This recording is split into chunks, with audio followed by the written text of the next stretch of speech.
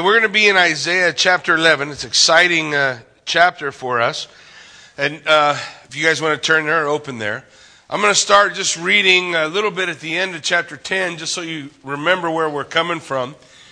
Remember, as we look at Isaiah, the story of Isaiah, right, is a series of prophecies about here's where the people are, not such a great place. And then there's foreshadowing about here's where the people will be one day. And the story of Isaiah is how do we get from this to that?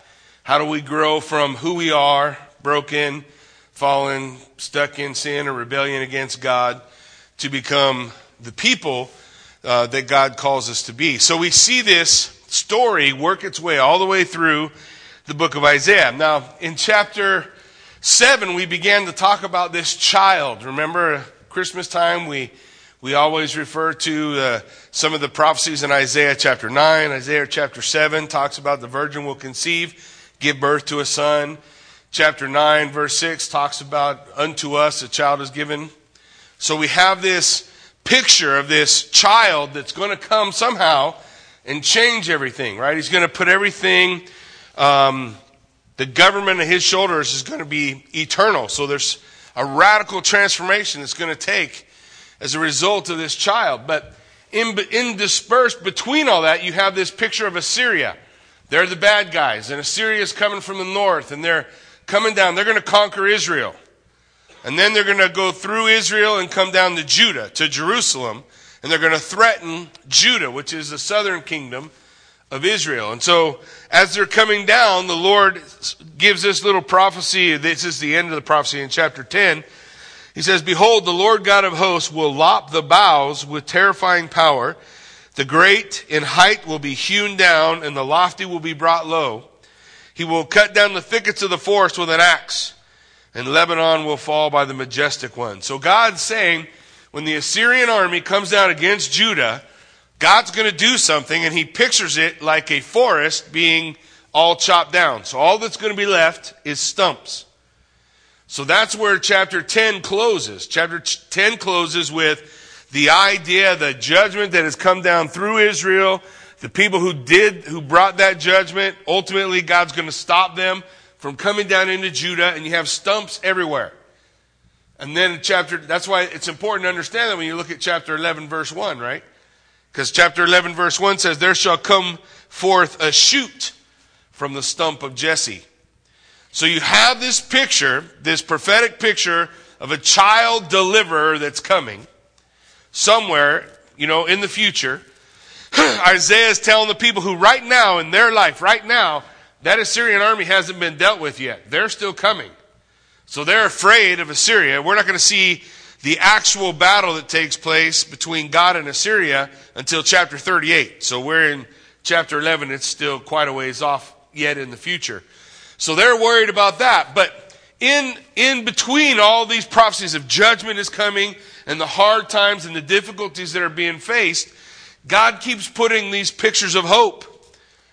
Because our focus is not supposed to be on the hard part. We're supposed to look past that. Right? When Paul writes, he says, not that I have already attained or am already perfected, but one thing I do, forgetting the things which are behind, I press on toward the upward call of Christ Jesus. I put my eyes on Jesus and I keep moving forward. He's my reward.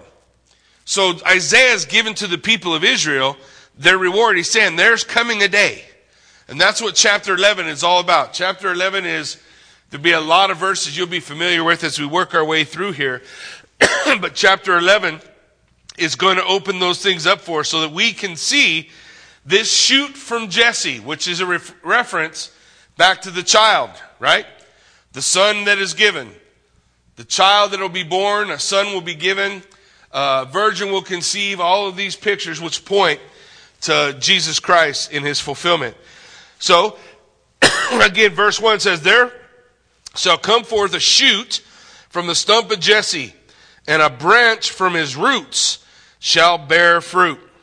So we have this field of stumps. Assyria is going to be put down, but Israel's not. Israel's going to be conquered, but it's not going to be over for them. Even though all that's left is a stump, something of life is going to come from that stump. If you remember in chapter 6, Isaiah 6:13, it said, and though a tenth remain in it. So every 9/10 is gone, but though there's only a tenth in it, it will be burned again like a terebinth or an oak, whose stump remains when it is felled. And then listen to this phrase, but the holy seed is in the stump. So in the remnant, in what's left behind, it has within itself the seed, a reference to Messiah, Jesus Christ, coming forward. And the idea is this smallest shoot is going to come. It's just a little tiny sprout of growth out of a dead-looking stump.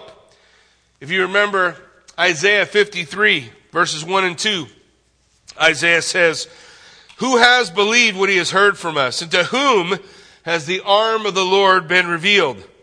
For he grew up before him like a young plant, like a tender shoot, like a root out of dry ground. He had no form or majesty that we should look at him, and no beauty that we should desire him. So in Isaiah 53 is a prophecy about Messiah, about Jesus Christ. And he's described in the same way, like a tender shoot. In fact, in Matthew we read, the Bible says that Jesus would be called a Nazarene, as it said in the Scriptures. And so we search the Scriptures and we think, where did the Bible say Jesus was going to be a Nazarene? Well, the word for Nazarene in Hebrew is natzer. It means the branch. The branch. Jesus, the picture of being the branch. What's this branch going to do? What's this little thing, this little stump in Isaiah? What has he told us so far? He's going to bring the restoration of the nation, going to heal the nation, the end of war, and world security. All is going to come through him, through his work. Isaiah, if you remember, Isaiah 9, 5-7. For every boot of the tramping warrior in battle tumult, and every garment rolled in blood will be burned as fuel for the fire. So they're not going to dress for war no more. They're going to use it to warm themselves. They're going to burn all that. For unto us a child is born, and a son is given, and the government will be on his shoulder. His name will be called Wonderful, Counselor, Mighty God, Everlasting Father, Prince of Peace. And of the increase of his government and of peace there will be no end. On the throne of David and over his kingdom, to establish it and uphold it with justice, with righteousness from this time and forevermore.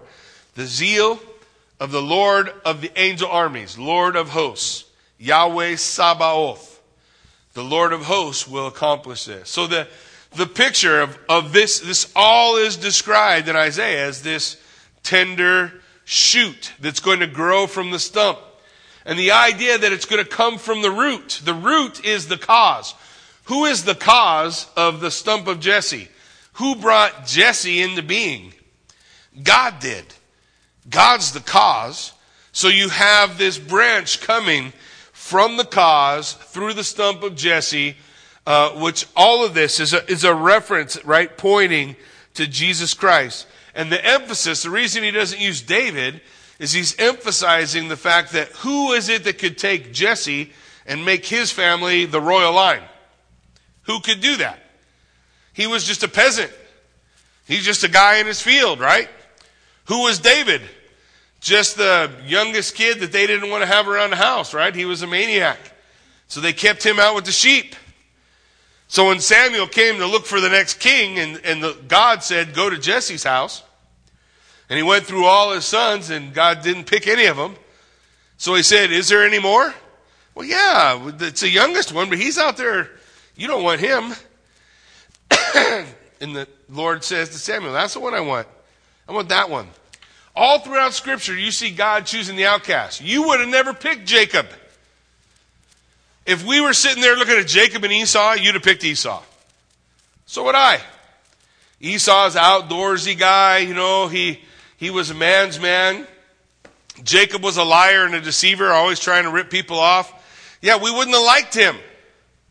But God picked him. See, God makes eternal history out of choosing the outcast to perfect his plan over and over and over again. In fact, in the lineage of Jesus, we have one full-fledged prostitute, one woman who pretended to be a prostitute, and one adulteress. Right smack dab in the middle of the line of Messiah. Not to even talk about all the crooked, messed up dudes that are in that line. But the point is, the picture that God's painting for us is that God redeems it all. We're all messed up or broken or fail in one way or another. But God, if you add God into our equation, you have the ability for redemption to take place and something glorious to come out of the stump, to come out of whatever is left. Jeremiah 23:5 says this, "Behold, the days are coming, declares the Lord, and I will raise up for David a righteous branch, and he shall reign as king and deal wisely and execute justice and righteousness in the land." So the branch, this picture of this shoot coming forth out of the stump, life from death, is a picture of Messiah coming. Now, how are we going to recognize Messiah? We'll recognize him by what it says in verse 2. "And the Spirit of the Lord shall rest upon him." Now think back to John the Baptist. Remember what John the Baptist said when he saw Jesus? "Behold, the Lamb of God that takes away the sin of the world." And then the Spirit descends on Jesus and drives him out into the wilderness. Remember? And he's gone for 40 days. And John says when he came back in, John the Baptist looked at the one upon whom the Spirit remained. And he said, "Behold, the Lamb of God takes away the sin of the world." Tells his disciples, "Stop following me. He's the one. This is the one that you need to follow." So the Spirit of the Lord will rest upon him. The Spirit of wisdom and understanding, counsel and might, the Spirit of knowledge and the fear of the Lord. And his delight, his joy, is going to be the fear of the Lord. What is it that Jesus says? He says, "I always do those things which please my Father," right? I say the things my Father wants me to say. I do the things my Father wants me to do. So all of this points to that. How will we recognize? How are we going to know this is a Messiah? How will we make a distinction between Messiah and just another good king? Well, there's going to be quite a distinction between just another good king. On the day when the King of Kings returns, the Spirit of the living God is going to be evident upon him. You remember the day he was baptized, right? The heavens opened up. A voice out of heaven said, "This is my beloved Son in whom I am well pleased." The Spirit descended upon him like a dove. Yeah, that was not like just any other king. That was something special. Who did he reveal it to? All the people who were coming out to repent, right, to John the Baptist. Who was coming out to repent?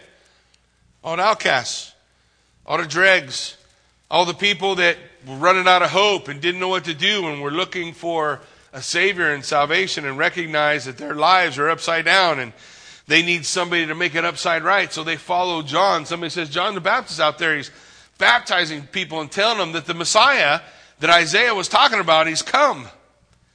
And so that's the people who were out there. Who were the disciples who followed him?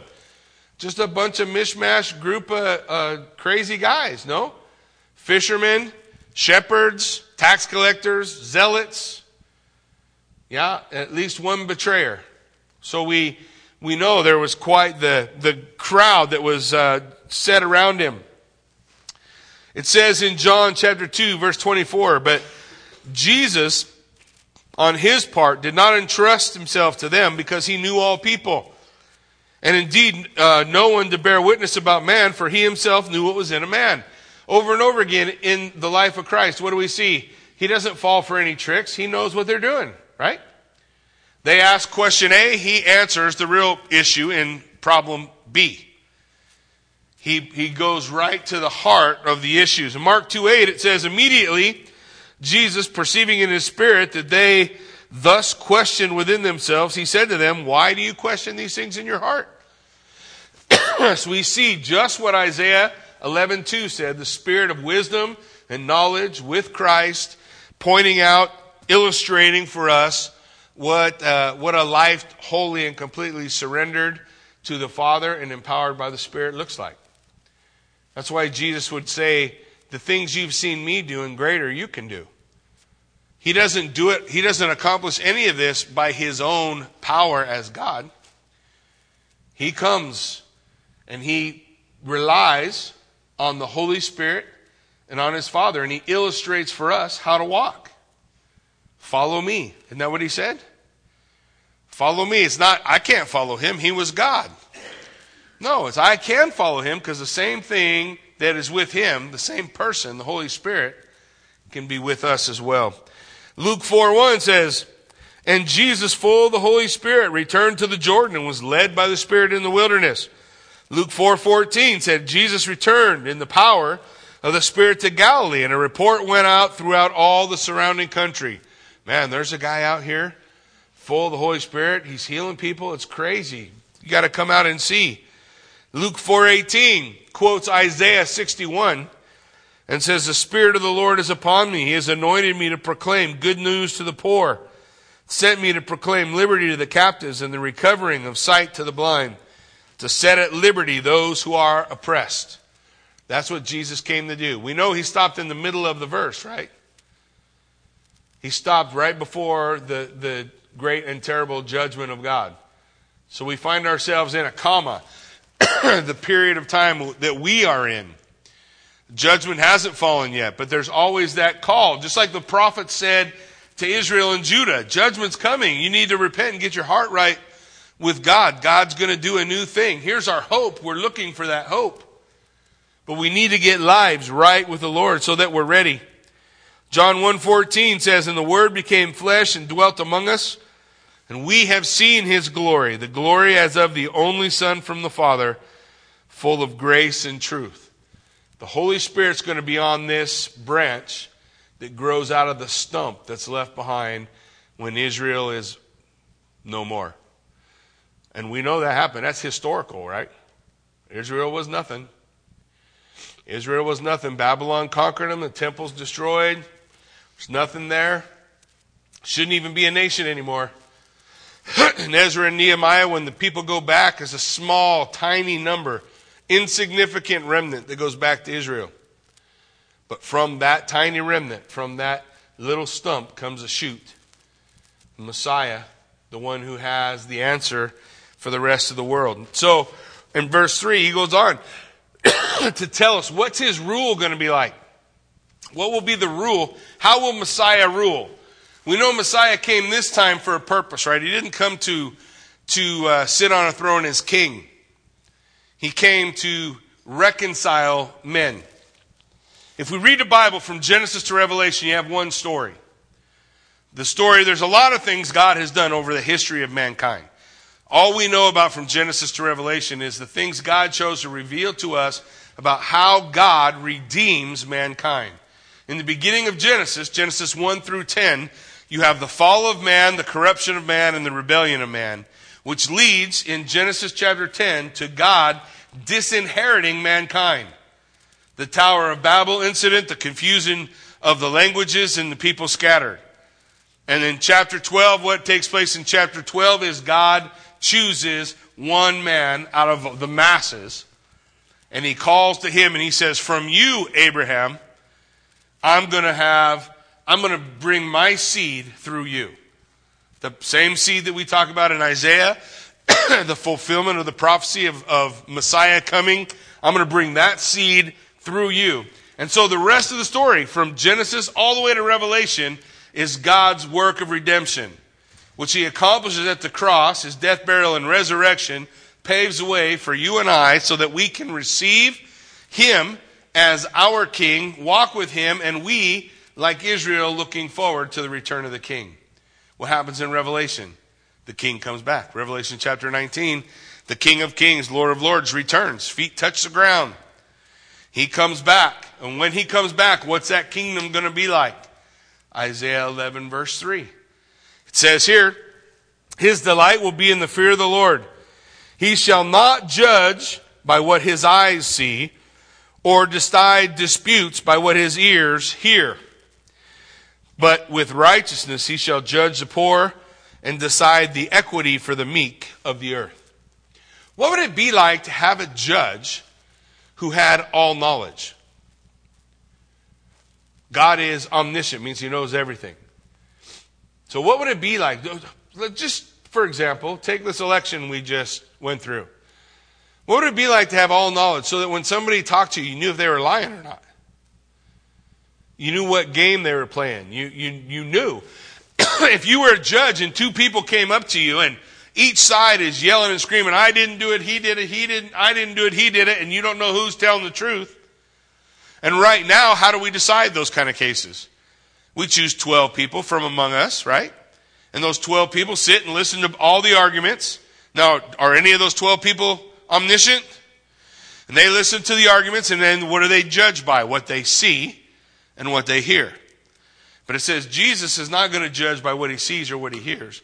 He's going to judge by what he knows. And he's going to rule in perfect righteousness and justice.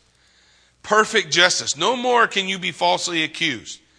No more could anybody be falsely accused because Jesus Christ cannot be fooled. He cannot be fooled in any way. So he's going to have absolute justice because he has absolute knowledge. Nobody will be able to lie. And he will judge the poor. The idea is he's going to watch out for them. It was always part of the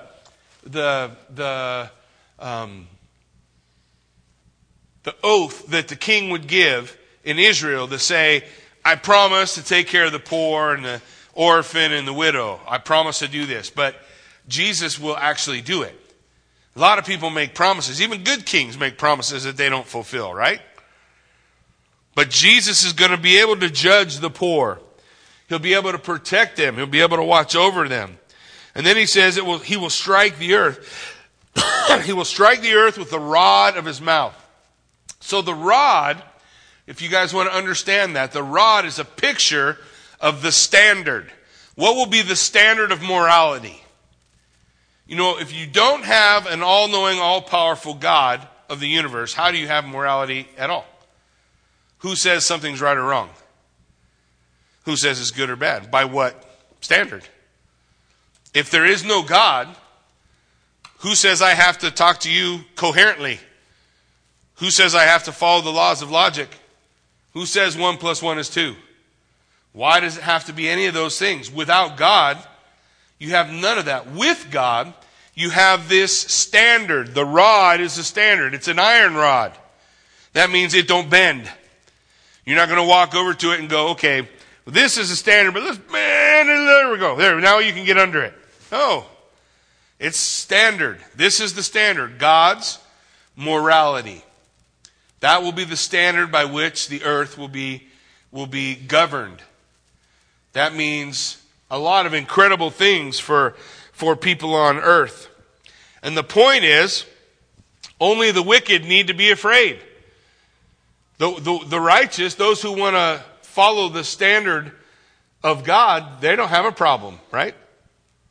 They're gonna follow what he says. It's only the wicked. He says, with the breath of his lips, he will kill the wicked. The picture is it's with his word. What's the final arbiter of truth? The world is clamoring for what is truth. What is truth? Ever since Pilate said, "Quid est veritas?" He said to Jesus, the one who is the truth. What is truth? But he didn't stay for an answer. He just turned around and walked away. He was following his unction that, how can I know the truth? I can only know the truth if I know everything. Because what I think I know could be contradicted but by what I don't know. So how can there be any truth? This is the whole argument for whether or not there can be such a thing as absolute truth. But the reality is, when you posit God, when God enters into the equation, you have a being through whom you can know absolute truth. Jesus didn't say, I know the truth. What did he say? I am the truth. I am the way, the truth, and the life. What he speaks is always true. What comes out of his mouth will be absolute truth. That's the absolute standard through which this king is going to rule and reign. Verse 5 says, righteousness will be the belt of his waist, and faithfulness the belt of his loins. The two things everybody on earth wants from any relationship. Righteousness and faithfulness. You want somebody to be true to you, and you want somebody to be faithful. And those are the two things by which it holds up everything about who this king is. It holds up everything about him, that he is true and he is faithful. He will do what is right and just, and he will always be faithful. No betraying within him. Then he goes into this incredible picture of the safety of his rule. When Jesus rules as king, what's it going to be like? Well, this should be some of the things you've heard before, right? People tend to mix these verses up, but you'll get it when we get there, right? The wolf shall dwell with the lamb. The leopard shall lie down with a young goat. The calf and the lion and the fattened calf together, and a little child shall lead them. The cow and the bear will graze. Their young shall lie down together, and the lion shall eat straw like an ox. The nursing child shall play over the hole of the cobra, and the weaned child shall put his hand on an adder's den. They shall not hurt or destroy in all my holy mountain. Why? Because the earth will be full of the knowledge of the Lord, and it will cover the waters, will cover the earth as the waters cover the sea. So the picture, he's using metaphor, okay? So when he's using metaphor, he's painting a picture for us. What does it mean? It means you're not going to have to be afraid of anything anymore. If you were looking out and a little child was playing next to a rattler, you wouldn't be worried about it. Today you would. Right? If a baby was just laid down on top of a cobra den, I think we'd have a problem with that, no? Or if you saw a wolf just trotting up to where all your sheep are, yeah, that would get the blood pumping now, wouldn't it? But the point that he's making is the most helpless and the most innocent of all of creation will be at ease with what used to be the most violent. Perfect peace. What makes that perfect peace? What causes that perfect peace is going to be Messiah. Everyone's going to realize that there's a dependence upon one another. All of creation, we're all part of one family. It's so dumb how much we fight and hate and spew our derision upon one another because one side has a different view than the other side. But if Jesus is king and we're all following the king, we won't have anything to divide us anymore. There won't be anybody in the street saying, he's not my king. When Jesus comes back, it's going to be perfect peace set up by his kingdom. He says, they shall not hurt in all my holy mountain. Mountains are a picture of kingdoms. We'll see it when we studied Revelation. We talked about it. If you remember the vision of Nebuchadnezzar, Nebuchadnezzar had a dream. Remember the statue, head of gold, chest of silver, right? You guys with me? Which is symbolic of all the kingdoms of men. What happens to all the kingdoms of men? Is Babylon still here? Nope. Is Medo-Persian still here? Nope. What about the Greeks? Are the Greeks in power now? Nope. What about Rome? Nope. What is the one thing we know about every single kingdom on earth? Is Britain the kingdom that owns the world? What about the Ottomans? Do the Ottomans say they ruled for 800 years, or do they rule the world now? No. What do all kingdoms of the earth have in common? They start and they end. And something else comes up to say we're better. And they start and they end, and something else comes up to say we're better. Every single kingdom has done that throughout the history of mankind. At the end of Nebuchadnezzar's dream, what happens? A little stone, not cut out with hands, lands at the feet of that statue. A little stone. And the whole statue blows up into powder and blows away. And that little stone grows up into a mountain that fills the whole earth. Mountain's a kingdom. What kingdom is that? That's the kingdom of God. Does God's kingdom have an end? No. No end. No breakdown of justice. No breakdown of mercy. No breakdown of grace. None of that. It's perfect. It's right. It's the utopia that we all look for, but we're stuck writing dystopic novels because we realize we can't achieve a utopia. That's why we write dystopian literature. Dystopian literature is that thing that paints like, well, it's supposed to be a perfect utopia, but it's really, we're eating each other, right? What was that movie in the 70s? You guys remember? Soylent Green or... now you guys know how old I am. But the point of all those, why do we write like that? Because we can't get in our head how we're ever going to arrive at perfect peace. Well, we don't have the King of Kings. We don't have a king who we do not have. If we had a king now who knew everything and had all power, then we would have perfect peace. But you don't. The point of Isaiah is, here we are in this world striving, and we're having troubles, tribulation, difficulties, but God says, look ahead. I promise I'm coming. I came once, I will come again. And that's the hope that he's laying out for Isaiah. He's going to come. There will be ultimate authority, perfect peace. That's a great thing to keep our mind or our eyes on. And then he talks about how's it going to look, the promised return. The promised return. What's that promised return going to look like? Verse 10. In that day, the root of Jesse. All right. I got a cold. Anybody else got one? You want this one? I'll sell it cheap. All right. Let's see if that gets me. Okay. In that day, the root of Jesse, who shall stand as a signal for the peoples, of him shall the nations inquire. Now, I just want you to picture what that means. The shoot of Jesse, Messiah, somehow Messiah is going to stand like a banner for the peoples. It's like he's going to be lifted up so they can see him. That should remind us of something, shouldn't it? In John 12:32, Jesus said, and I, when I am lifted up from the earth, will draw all people to myself. When was he lifted up? On the cross. On the cross, he made way for there to be reconciliation between rebellious, corrupt, sinful man. So that we can enter into a relationship for him by which we can be empowered by him to share that good news with others and look forward to the return of the King. He's going to be a symbol, a banner for all peoples, and his resting place shall be glorious. In that day the Lord will extend his hand yet a second time. He extended it once, he's going to extend it a second time.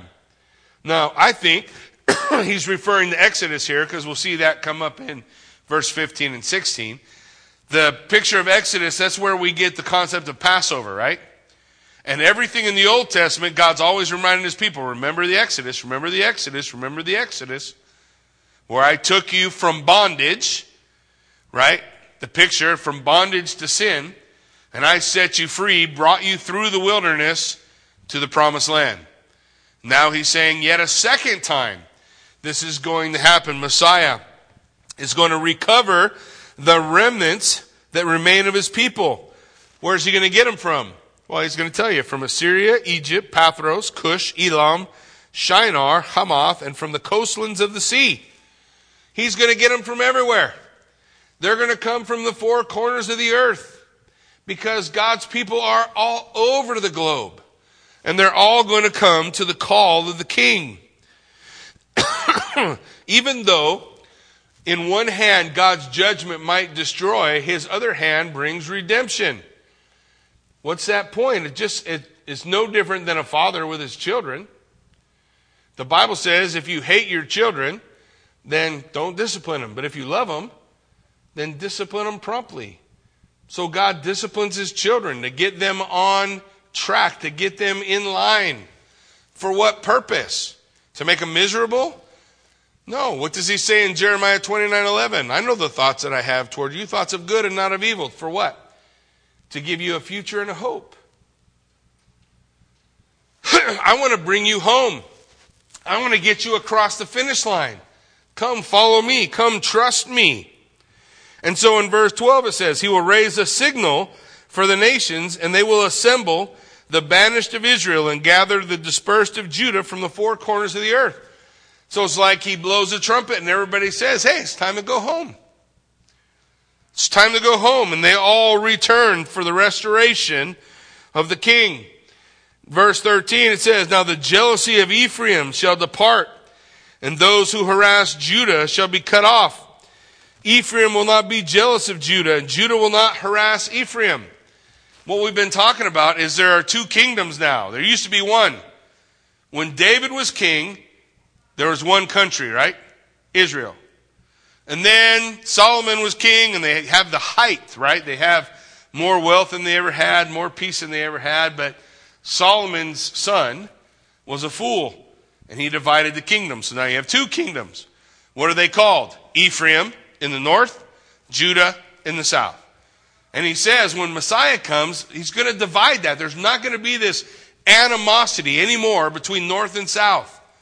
There's not going to be this bickering and fighting between them. They're going to be unified. How is it that man will be unified? How will the north and the south be unified? Because they have one king, Jesus. And if Jesus is my king, then I can find peace for my brother as long as his king is Jesus. We have the same king. What do we have in common? Jesus, right? We have Jesus in common. He's that thing that anchors us together, that brings us together. No more fear over our neighbors, but the ability to do what God said in Leviticus. Love your neighbor as yourself. That's not a New Testament concept. That's old. In Leviticus, God said, love your neighbor as yourself. We're supposed to do good to our neighbor, right? Not eat our neighbor. How do we know? Because God told us how to have that relationship. What's that relationship supposed to look like? It's supposed to look like love, caring, right? Love your neighbor.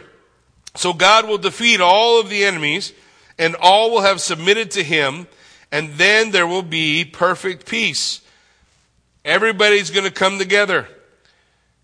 The difficulty that the children of Israel had is recognizing that they're part of the enemy too. Right?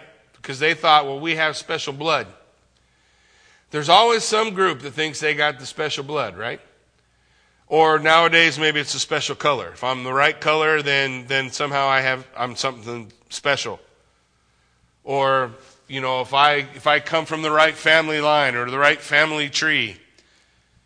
All the way through Scripture, what God was telling the nation of Israel is you're a small picture of the whole world. You're all broken, and you need to come to me to be redeemed. But Israel thought, nope, all those people are a mess, and we need to stay away from them, and it's just us. No, it was never going to be that way. When God first calls Abraham, he says, Abraham, I'm going to make you a light to the nations. You're going to be my light. Because right now the nations are dwelling in darkness. But the light's going to come. I'm going to shine the light of the truth so that they can find their way home. Just like the prodigal son finding his way home, eventually coming back to dad. That's what we see taking place here. They're going to see the restoration of the king. They're all going to come together. They're all going to come back to him.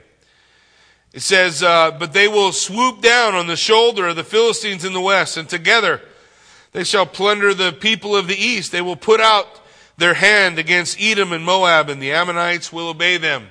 Those are all the traditional enemies. And he's saying you're not going to have to be afraid of enemies anymore. Why? Because the lamb and the wolf are going to be able to sojourn together. Because the lion's going to eat straw. Because a little baby can play by the adder's den, by the poisonous snakes, and not have to worry. Because we're not going to study war no more. Isn't that something worth keeping a focus on? Moving forward, trying to keep that in our attention instead of turning on Fox and worrying about an invasion from Mexico. You guys know how far you are from Mexico, by the way?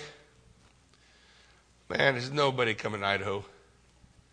Especially because it'd be winter by the time they get there. They turn around and go back south where it's warm. We don't need to worry about that. What do we need to worry about? About proclaiming the coming king. That's what Jesus said. Go into all the world and make disciples of all men, baptizing them in the name of the Father, Son, and the Holy Spirit, teaching them the things I taught you.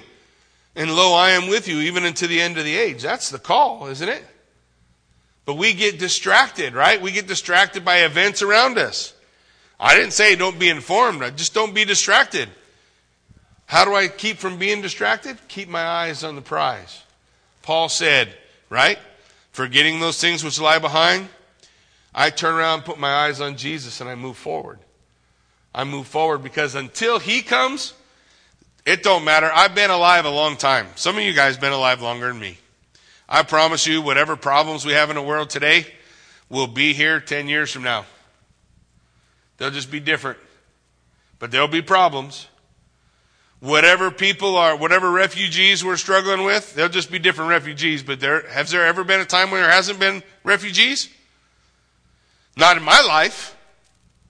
My whole life, from when I was a child, I can remember watching things on the news about refugees looking for a place to land. That's just the nature of mankind. Because mankind's kingdoms are fallible and broken until Jesus Christ rules and reigns as king. That's how it's going to be. I'm not going to waste my time focusing on all of that when I have a commission. What is my commission? What is my job? Tell people about Jesus. Tell them about the coming king. Tell them about living a life submitted to him. Tell them about the ability that God has to redeem my life. Because once upon a time, my life was going nowhere. And I'm not that much better a person now than I was then. The difference is Jesus Christ rules in my life now. So the reason I want to love my neighbor because Jesus tells me to and I'm submitted to him. So you don't have to be afraid. When the world sees things like that, peace is the natural course. That's the reality that takes place. Look what he says in 15 and 16. Now the Lord will utterly destroy the tongue of the sea of Egypt and will wave his hand over the river with his scorching breath and strike it into 7 channels. And he will lead people across in sandals. What's the point? What's he talking about? He's talking about I'm calling all the people to me. Well, when all the people are trying to come, remember how it was in Egypt when the children of Israel were trying to leave, they got stuck, right? Between a rock and a hard place. Red Sea on one side, big rock on one side, cliffs on the other side, got nowhere to go. So who did they turn to for help? God. What did he do? Part the Red Sea. And when he parted the Red Sea, the children of Israel walked across on dry ground, right? They didn't have to be afraid of the waters. What's he saying here? He's going to remove anything that stops people from coming to him. I'm going to take it all out of the way. I'll take the Euphrates River and spread it into 7 different channels so you can walk across it in your sandals and not be afraid. I'll part the Red Sea again just so you can come home. Just so that you can come back, so that you know that you have a place to return to. And he will lead people across in sandals, and there will be a highway from Assyria for the remnant that remains of his people, as there was for Israel when they came up from the land of Egypt. So he's saying, now keep in mind, there still is a south and north kingdom. They haven't gone through that judgment. They know Assyria is coming, but they haven't been conquered yet. But when they are, how is this hopeful to them? Because even though they may be drug in chains back to Assyria, they can look at Isaiah and say, Isaiah told us God's going to make a way for us to go home. That this is not forever. That this is not the total summation of our lives. But that there will be a day of peace. There is a day coming. And that's the thing that God wants his people to put their eyes on. Here we are. We're this Israel. Rebellious, corrupt, right? And sinful. And we don't want to trust God and we don't want to follow God. And we're unfaithful to him and we don't put our eyes on him. But God says, one day you're going to be an Israel who comes when I call. Well, how do we get there? Isaiah chapter 6 told us, right? Remember, Isaiah stands before God Almighty. He says, in the year that King Uzziah died, I stood before the Lord, and his train filled the temple. And he stands there and he says, woe is me. I'm unclean. First time, right? We get, probably not the first time, but first time there's recognition, right? I'm unclean. I need a Savior. I need somebody to cleanse me. So when he says that to God, what did God do? He threw a lightning bolt at him, right? And smoked him right there. No, he took a coal. An angel flew it over to him and touched his lips and said, boom, you're pure. And the very next thing God said is, who will go tell my people? And Isaiah said, here am I, send me. I'll go tell them. So the point is that that's the promise. And all the way through Isaiah, we're going to get stretches of judgment coming, God asking his people to trust him. He has a plan, and then he's going to give us a vision of the end so that we can keep our eyes on the prize and not on the valley of the shadow of death we walk through. Anybody ever walk through the valley of the shadow of death? It's good news that you just go through it. You don't have to live there. Right? He will get us through. That's what he's telling the people of Israel. That's what he wants us to understand. Amen? Why don't you stand with me? Let's pray. Father God, we thank you for this time. Thank you for the opportunity to study your word. God, I pray that can make sense to us, Lord, that we can put the dots together, see where the dots connect. Lord, I pray the things, that were of me, just wash that away, Lord. Allow your word to find fruitful soil in the lives of your people and bring forth your fruit. Even out of the stump of my life, God, you can bring forth a shoot, a branch. You can bring life from the dead. You can breathe life into my life, and you can cause this redeemed life to become a picture of that heavenly kingdom that will reign one day. So God, we just look to you, for you indeed are able to do abundantly above all we ask or imagine. So we pray, God, you help us keep our eyes on you, and you do a perfect work. We give you praise for it all. In Jesus' name we pray. Amen.